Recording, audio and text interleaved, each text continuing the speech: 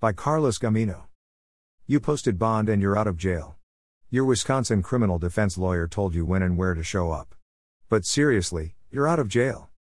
So what's really stopping you from heading to Florida and laying on the beach, sipping Mai Tais or margaritas and checking out the bikini scenery? You could catch a bus south for under $100, and before you know it, you could immerse yourself in a community somewhere south, which is pretty much anywhere from here.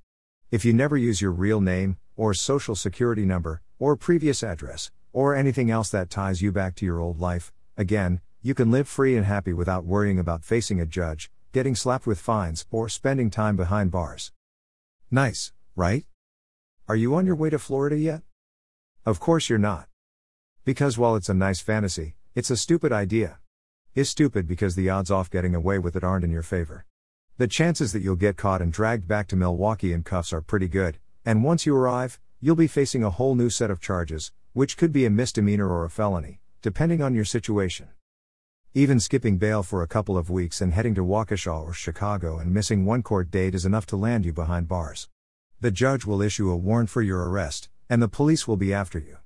If you think getting caught by Dog the Bounty Hunter would be bad, have a cigarette, brah. Don't let that mess up your life, brah. It's business in the front, party in the rear, brah. You haven't had the displeasure of being hunted by these guys. Failure to appear in court. When you're granted bail, the judge lets you go because he or she believes you'll come back. If you mess that up, even one missed court date counts. Chances are pretty good that you'll never see bail again. Bail jumping is actually a serious offense, and it'll add to the criminal charge you were already facing. If your original charge was a misdemeanor, bail jumping is a Class A misdemeanor that's punishable by up to 9 months in jail and up to $10,000 in fines. If your original charge was a felony, bail jumping is a Class H felony that's punishable by up to 6 years in prison and up to $10,000 fines.